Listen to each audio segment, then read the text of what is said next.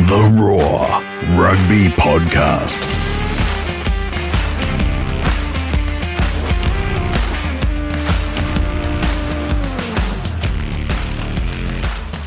Hello and welcome to episode 2 of the Raw Rugby Podcast. I'm Brett McKay. We're back for another week thanks to the raw.com.au, Australia's biggest sporting debate and your home of the biggest and best rugby discussion kicking around. And a huge thanks to everyone who tuned in to last week's debut episode. It was great to hear from so many of you via the socials or on the site last week, and more so to hear that so many of you enjoyed it. It tells us that we might be onto a good thing every Wednesday on the Raw Plus, wherever you get your podcasts. Joining me once again, as he will every week, is my enthusiastic co-host, Rassygate advisor, wordsmith and prolific WhatsApp messenger, Harry Jones. Hello, mate. How are you? How's it, Brett? Actually, I want to introduce you this week. Go on then. All right. Righto. The grinder, the finder of bulls, the fifth generation minder, the pride and the glory of Scotland and Canberra. Brett the Laidlaw Mackay. Nice. I always wanted to do that because you're introducing me. I want to introduce you, but that's probably my last time. It was very UFC. I've got to say. It was very UFC. Yeah, it was. This weekend saw Super Rugby kick off in, well, a style of sorts, with closed doors in New Zealand and monsoonal rain in Australia. It was wins to the New South Wales Waratahs on Friday night over the Fijian Indrua, to the Chiefs and the Crusaders over the Tasman on Saturday afternoon, followed by the Queensland Reds out-floating the Melbourne Rebels. On Sunday, the Brumbies found a late try from who knows where to overcome the Western Force. And let me tell you, you had to be pretty sharp to find 5 winners this weekend. So much to talk about, Harry. Let's get into it and welcome another very special guest. The Raw Rugby Podcast. It's another case of only the best for the third chair in this episode of the Raw Rugby Podcast. And you're in for a bit of a treat here, Harry, because if anything major has happened in Australian rugby over the last 30 plus years, there's a fair chance this man was here for it. After a long and distinguished career with News Limited, and in particular the Courier Mail in Brisbane, but he's now telling great stories on the Raw and rugby.com.au, plus playing obscene amounts of golf. Please welcome the one and only Jim Tucker. Thanks, Brett, and great to meet you, Harry. I read your bio, Jim, and every time I see your bio, it says Craggy. So I wanted to welcome you to this Craggy podcast, and I'm also a Crag, so we're fellow Crags together. That's great. Well, they asked me to write a bio, so I thought, okay, you got to take the fun out of yourself. So yeah, I wrote Craggy myself. So there you go. So you're self-cragged, Jim. Self-cragged. That's really good. Righto, Super Rugby round 2. It was a good one. There were some great tries. Here's a couple right now. The bounces goes blindside. Thought they were going to the right. They went to the left. And Peter Gus, Soakula, scores the try for the Chief. Monaghan. Wallacea, good hands from the Brumbies. Here's Banks getting on the outside. Samu to Tom Wright. Tom Wright looking inside. And Lachlan Lonergan scores for the Brumbies. Unbelievable finish here in the nation's capital. Simple question for you. What stood out for both of you in round 1? Jim, take it away from your perspective. Well, I think it was individual players rather than team performances mostly. Really excited to see Harry Wilson come back in a different shape of body, also look fitter, and 16 runs. And he decided the game really with some really classy touches, that Inspector Gadget arm that came through and scored that try. Like, he's a really clever player, Harry Wilson, and finds a way close to the line, which is a skill in itself. Really imposed himself on the game. And we can go through as a bit later on just some of the other standouts. I thought Tom Banks did really well for the Brumbies. Some footwork. Everyone talks about the Lonergan try, but flick back a bit and it was Banks just shifting those feet to beat a defender and creating that overlap on the right-hand side. So I really like the Tom Banks start, and that fullback conversation is going to be huge this year with Curtly Beale coming back and Hodge dropping high balls up at Suncorp. That wasn't his best start. So that's a little bit of a take on some of the things that grabbed me straight away. Yeah, Jock Campbell is certainly putting exactly. himself in that conversation, isn't he?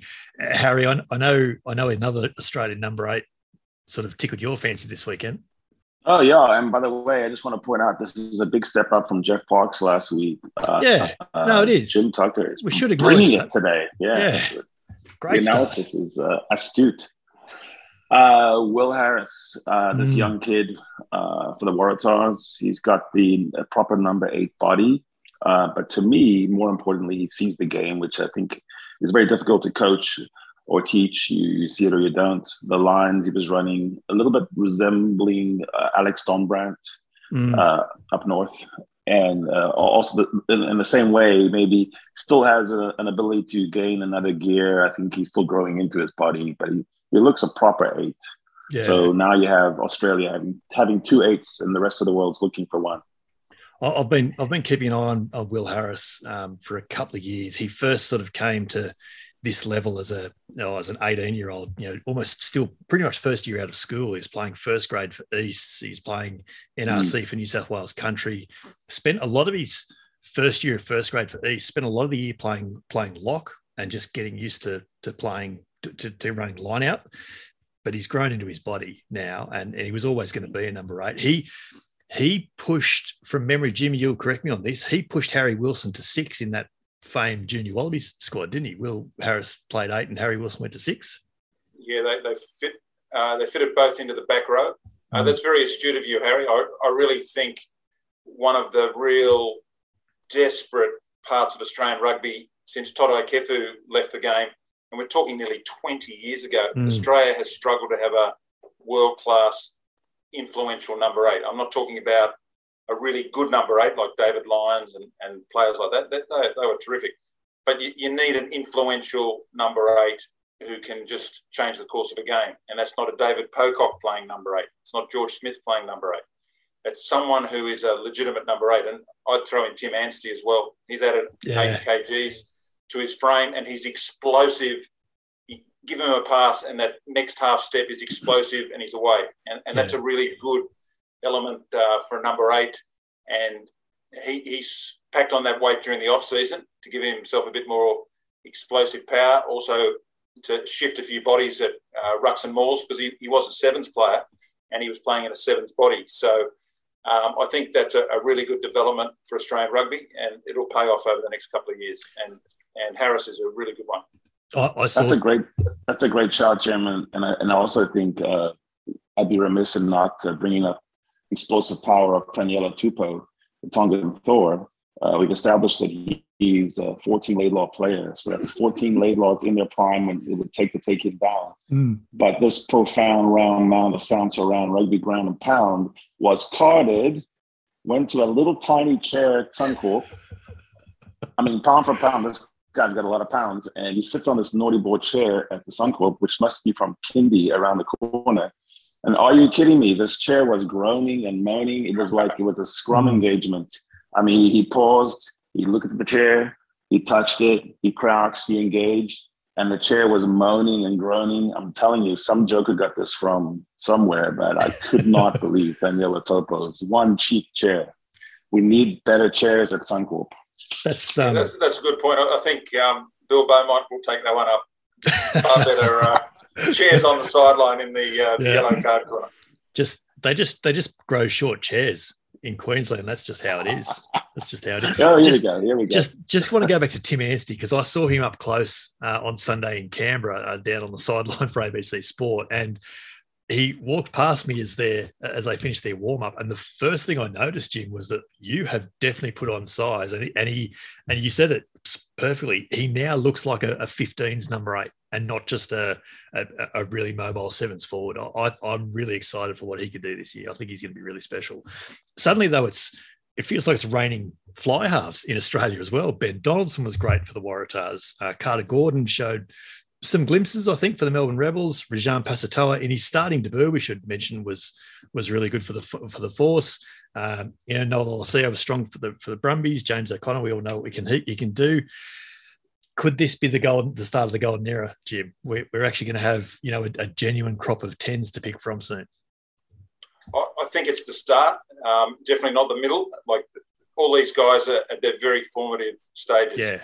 Like Carter Gordon had a lot of trumpeting about his arrival, and he spilled the first pill behind his own goal line. Yeah. And probably mentally that put you on the wrong foot. And he didn't really bounce back from that for a while because they were difficult conditions. You really want to go with things on the front foot.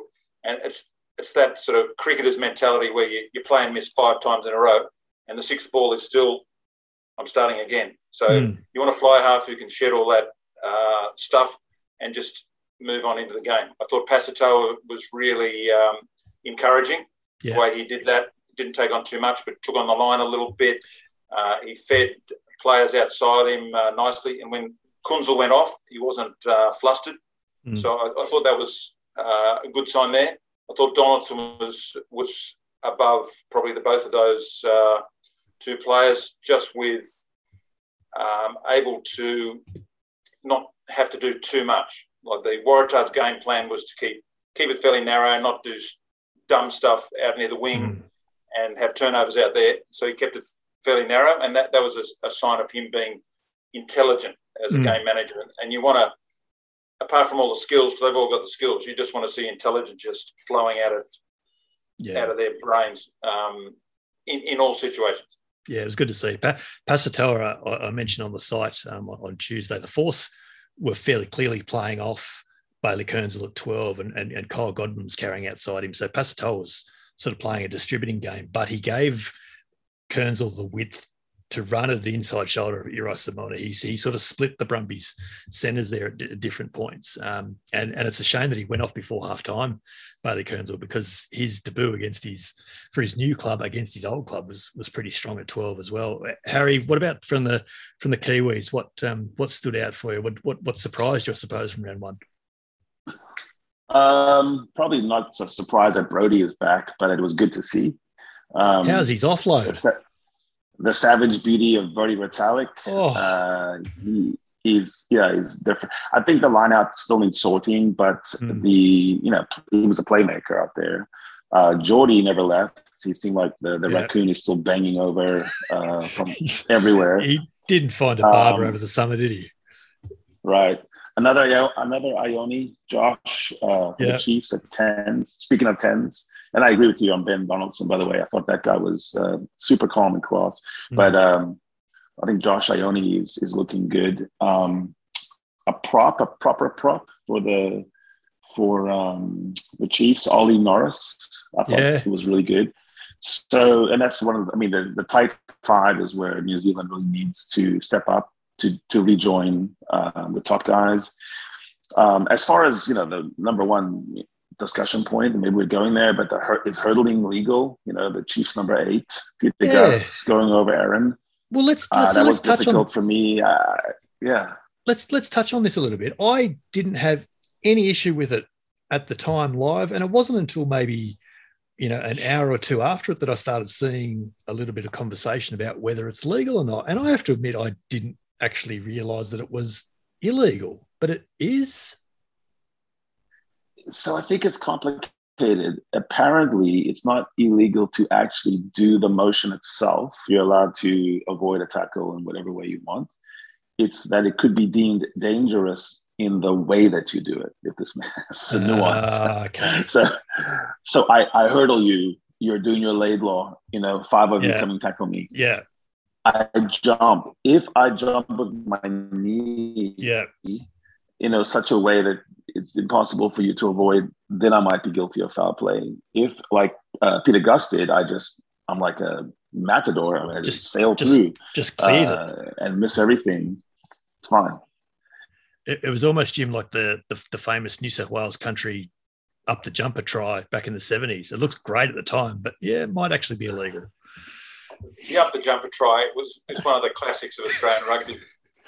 You know how hard it is to think of something different in any sport, and that was completely off the wall, outstanding at Milner Field, and one of the classics of world rugby. For the benefit of our South African Texan here, and perhaps for anyone listening who might be a bit younger than all of us, frankly, talk us through your memories of that. We're talking 1975, aren't we? literally a tap penalty. All the players from New South Wales country with their backs to the Sydney side, and everyone motioned as if they had a baby up their jumper, and everyone scattered in all different directions. So you had Sydney players going, "Where the hell is that? Is the egg?" And they went all different ways. And then the guy that had the ball over the try line, and they outlawed it, and they ruled some ridiculous thing like obstruction or unfair play or something like that. But it was an absolute classic. And the IRB came down on it within weeks, didn't they? Course. Yeah, struck it out of the law book. So look, it's a great piece of Australian rugby history. There is plenty coming up again this weekend. Let's take a look ahead. Rugby on the Roar.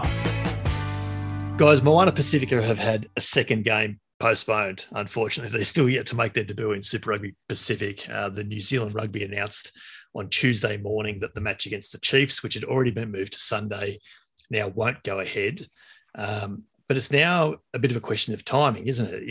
If between Tuesday and Sunday there's not enough time to prepare, I guess the question now becomes, how and when are these two postponed games going to play? And I had a little bit of a look at the draw, because all teams this year will have a bye between round 7 and round 9. But in round 7, the Chiefs have the bye, and then the Blues and Moana Pacifica play each other. In round 8, Moana Pacifica have the bye, the Blues play the Chiefs. And yes, in round 9, the Blues have the bye, and the Moana Pacifica and the Chiefs play each other. So we can't slot an extra game in there because they're already playing each other. And I'm fascinated to see what you guys think as to when this can happen, because if there's not enough time between Tuesday and Sunday, then we certainly can't be talking midweek games, can we? Harry, you're the brains of the operation here. How do we fix this? Where are we going to slot these games in now? Geez, I need an algorithm. I mean, it sounds like to me that Moana is going to have to borrow some players from somebody, and this is going to happen again. This will happen maybe even worse, because the Omicron variant, isn't it kind of sweeping through New Zealand, the home kingdom, a little bit after everyone else. So I think this is going to happen again and again. They have to have some kind of backup system. If it's just rescheduling, we're going to run into a big mess very quickly. And the integrity of the competition will be disturbed. Yeah. Jim, how are we going to solve this, do you think? Well, I think the issue with Moana Pacifica for this game particularly was they've been isolated and they hadn't had enough time to have their return to training protocols and whatever. And rather than like a type 5 days, they just hadn't done enough physical type stuff. I think as the competition goes on, it'll be just like the NBA and the NFL. You have 4 guys down with COVID 5 days before the game. You just find players and you have to play. The show must go on. Otherwise, it just comes to a crashing halt. I think with Moana Pacifica, I think in that little slot you mentioned there, Brett, they'll do a rejig of the draw and make sure Moana Pacifica squeeze in a game in their bye round somehow to catch up one of the games. And I mean, they might just have to play a Tuesday, Sunday fixture and then have the long break, Harry, to the next weekend or beforehand, play Friday, Tuesday, Sunday. But with rugby, you've got an opponent. So it not only affects Moana Pacifica, but it affects the opponent as well. And in a tight competition, you don't want to be dropping matches or compounding fatigue with scenarios like that. I went to the draw thinking that, knowing that there was going to be several teams having a bye in each round, I thought this might actually work. But to have them all having a bye at different weeks and then all playing each other in that same 3-week window, it's just about the perfect storm of a headache. It's not going to work. There's a little bit more of a development on the New Zealand front on Tuesday. Stuff.co.nz is reporting that the teams are now actually going to slowly burst the Queenstown bubble. So the Chiefs, now that they won't play on Sunday, they're actually going to go back to Hamilton on Wednesday.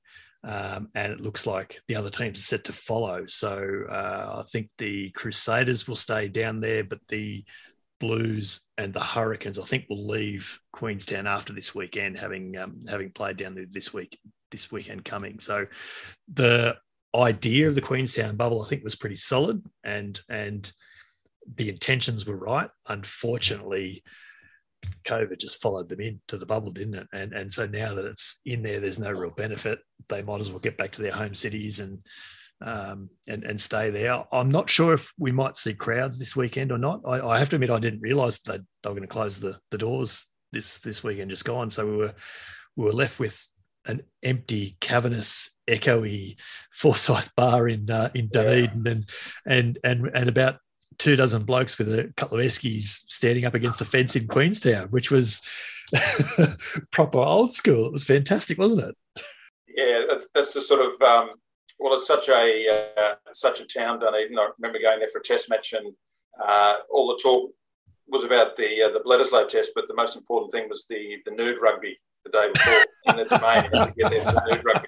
So, Harry, you would have played a bit of nude rugby in your time. It would have.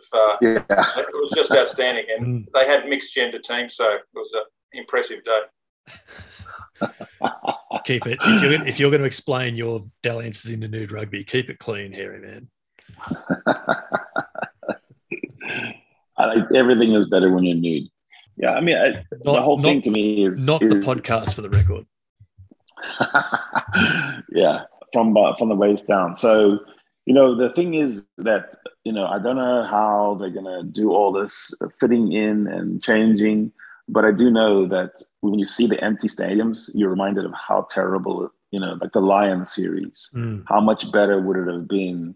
Even the turgid play and the negative this and that, if it comes down to one kick and the stands are full, there's electricity. Yeah. And, we see it in the Six Nations now, how much better is the Principalities, Twickenham, which is going to happen this weekend, where we have to have these crowds. And even New Zealand rugby, which is scintillating and exciting. There's something very strange about the echo, when they're playing. Yeah. It's just, I don't know. The sooner we can get crowds back, the better, certainly. What are we looking forward to in round two? Who needs to make some adjustments already, Jim? Well, I think the Reds clearly want to make a few adjustments to their attack. They won by 18 points. Happy with their defence. I think the completion rate on defence was about 90%, so they were tackling well, but they really didn't nail their attack. Defence, good. Attack, not so good. So they want to make improvements there, definitely. They expect it's going to be wet again Friday night at Leichhardt Oval. So they've been practicing with a wet ball this week just to get in the groove of what they have to do. I think they had some good dimensions to their game last weekend, where they went pick and drive for a while there when they studied the conditions, and they adapted pretty quickly. But the Waratahs have really impressed me. I went out to Roma for the trial, and they did some really good things. Donaldson and Newsom worked 2 clever tries on the short side to the right. And after a 90-minute delay, pretty much with the lights out before the game, they just snapped into it with a bit of resilience that probably the Reds didn't have. So that's important. Work-ons from the Waratahs. Izzy Parisi, it's not rugby league. You don't have to hit someone when you're carrying the ball before you pass it. You can pass the ball before you make contact. I hate that. He's got to learn that. Yeah.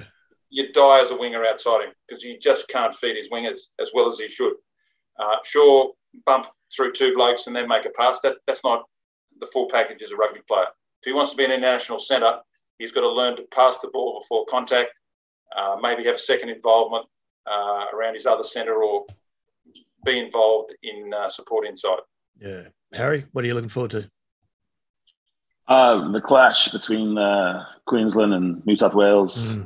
Looking forward to whether Jake Gordon can become the intercept king.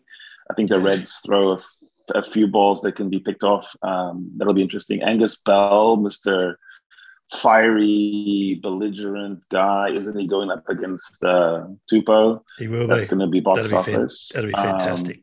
And I really think Angus Bell does a lot more than just niggle. I think he's actually a very good player, good hands. I think they're using him as a baby Ty Furlong with the pivot aspect. Well, and he threw the I pass think the for Rebels Kenny's try. have to. Exactly. I think the Rebels need to decide whether they're going to have fun or not. I think they're a very melancholy team. They hang dog. I'm going to start calling them the repels because they're repelling knowledge right now. I mean, the things they do with exits is just unspeakably wrong. The force needs to exit too. Yeah. I think the sides and the Australian sides that know how to exit and they exit clean and nice. Yes, you can run it out sometimes, but really be serious with your exits. And that's what I saw from the Waratahs. Ben Donaldson's got the big boot. Yes, that really helps for territory. Yeah, no doubt. I'm looking forward to the South Island Derby on 5:30 on Friday night, Australian time. Obviously, I'm talking there. The New Zealand Friday night game always delivers, and the South Island Derby is just going to be absolutely fantastic. So the Highlanders and the Crusaders, I think that's under the roof as well. And again, you hope that there can be a crowd for a game like that. It'd just be fantastic. So yeah, really looking forward to that.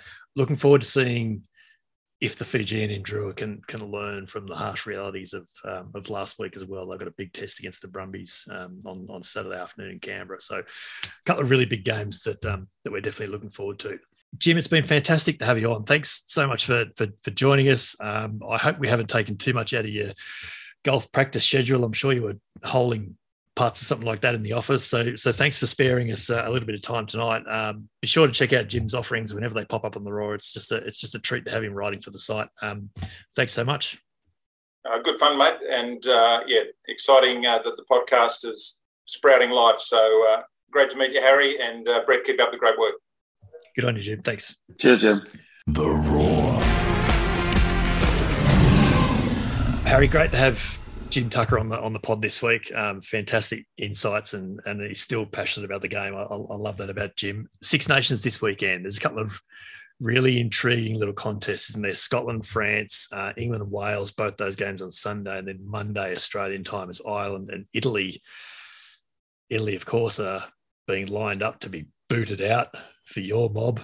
Are South Africa getting ready to have their cake and eat it? Yeah, so I do want to point out that Jim, a very astute man, said I was astute. So this is my takeaway from this week. That's not a question. That's just a statement, is it? top man, and a top brain.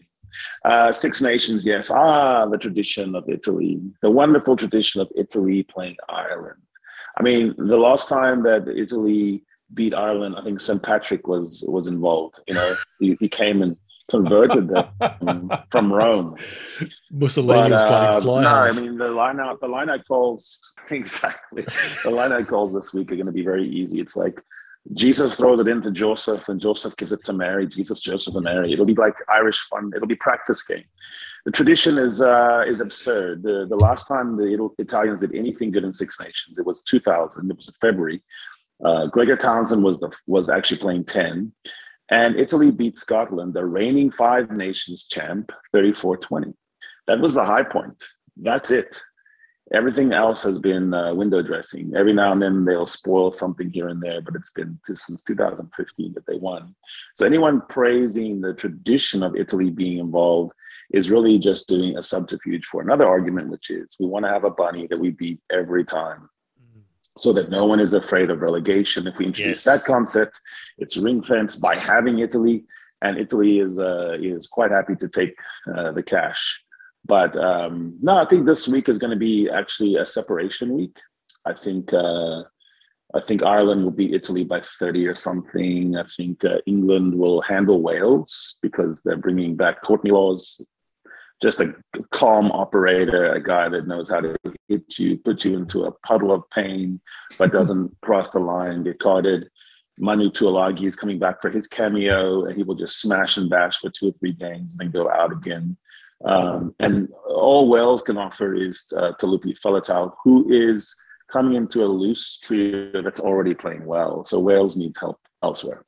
Mm-hmm. So the final one to discuss, I suppose, is the one that maybe is more interesting, which is the French going to Murrayfield. So there's only been, I think there's been no away win so far, Six Nations, whereas at the same point in 2021, there was 3.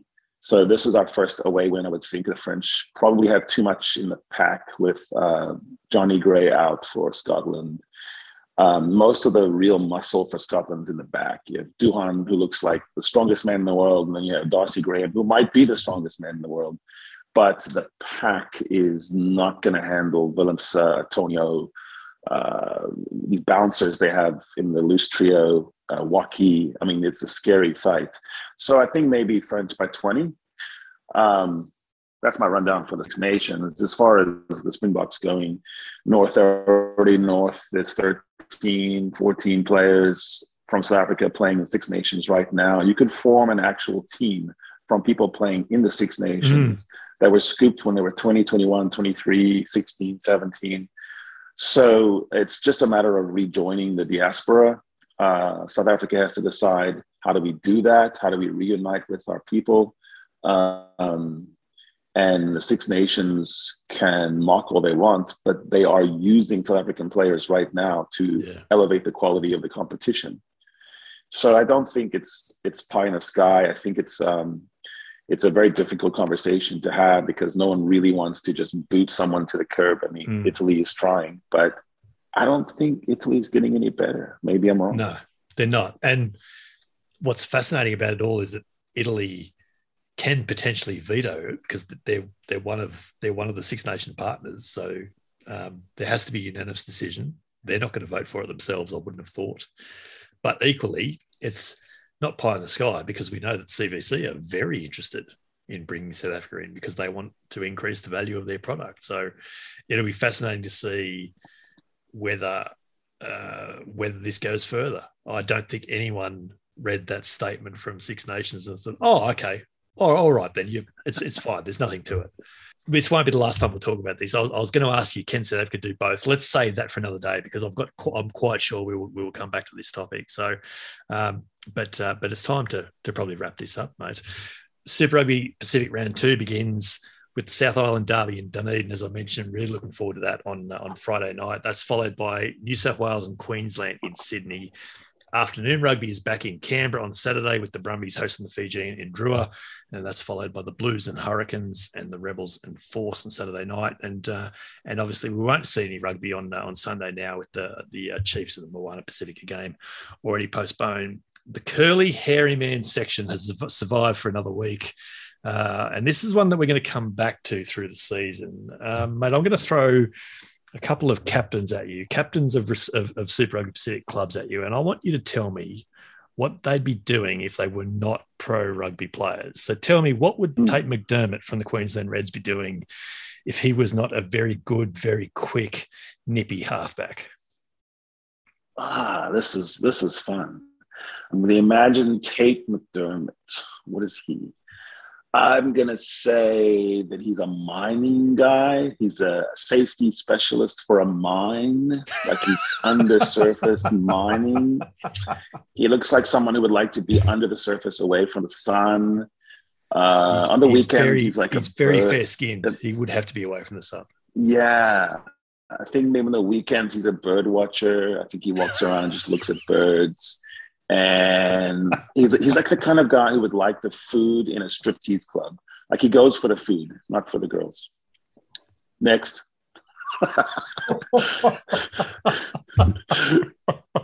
Food at a striptease club. What about Sam Cane from the Chiefs? What would Sam Cane be doing if he was not a hard-running, hard-tackling, hard-pilfering flanker? Goodness. Sam Cane, he's scary. He's scary. I think he actually would be a zombie. He would be a professional zombie, just going around just zombieing guys. And, we're all zooming. Everyone's like, hey, let's zoom. He would say, let's zom. That's what he would say. Righto. Now, we kind of know the answer to this because he's already said what he was doing before he was a professional rugby player. The Fijian and Drua captain, Nemani Nangusa, we know that he was just about getting ready to buy a farm or to be a farmer. He'd already bought the farm. He was going to be a farmer. And then suddenly the Drua got into Super Rugby and now he's a professional flanker? Nah, for me, Namani is a bouncer, but he's not like a bouncer that actually has to bounce anyone. He's one of those flirty bouncers that stands outside the club, and all he's doing is having fun. He's having friends. He's a friendly bouncer, I think. And then he has the farm as well on the weekends. Yeah, no, just for a hobby. And to finish, and I reckon you've thought about this long and hard, what would Scott Barrett of the Crusaders be doing if he wasn't a lock and a Barrett? Scooter Barrett is he's the head boy. He's a prefect in 1955. He's got a square head. He's got square fists. He's got a square mind. He just pounds you, you know? You come back, he just pounds you in the hallway. He cuts your hair in front of everyone before it's too long. He's just a 1950s bully boy. That's it. Nice. Just pounds you in the hallway. And that is a wrap on episode 2 of the Raw Rugby podcast. A massive thanks to Jim Tucker for joining us and sharing his insight on matters outside Queensland. And as he said, we'll be back next week to look back on the third weekend of the Six Nations, and we'll have a little bit of a glance on competitions on the other parts of the world as well as round 2 of Super Rugby Pacific. You can find both Harry and I on the socials as well, as you know. And don't forget to check out another week of Super Rugby tipping on the raw.com.au on Thursday, where a surprise leader has already emerged. The pod is landing on more and more platforms now too, so don't forget to subscribe to the show wherever you get your podcast so that next week's episode pops up for you as soon as it goes live. It's the Raw Rugby podcast with me, Brett McKay, and Harry Jones every week on the raw.com.au, Australia's biggest sporting debate, the home of all your favourite rugby analysis and opinions. Thanks for listening. We'll be back in your ears next week.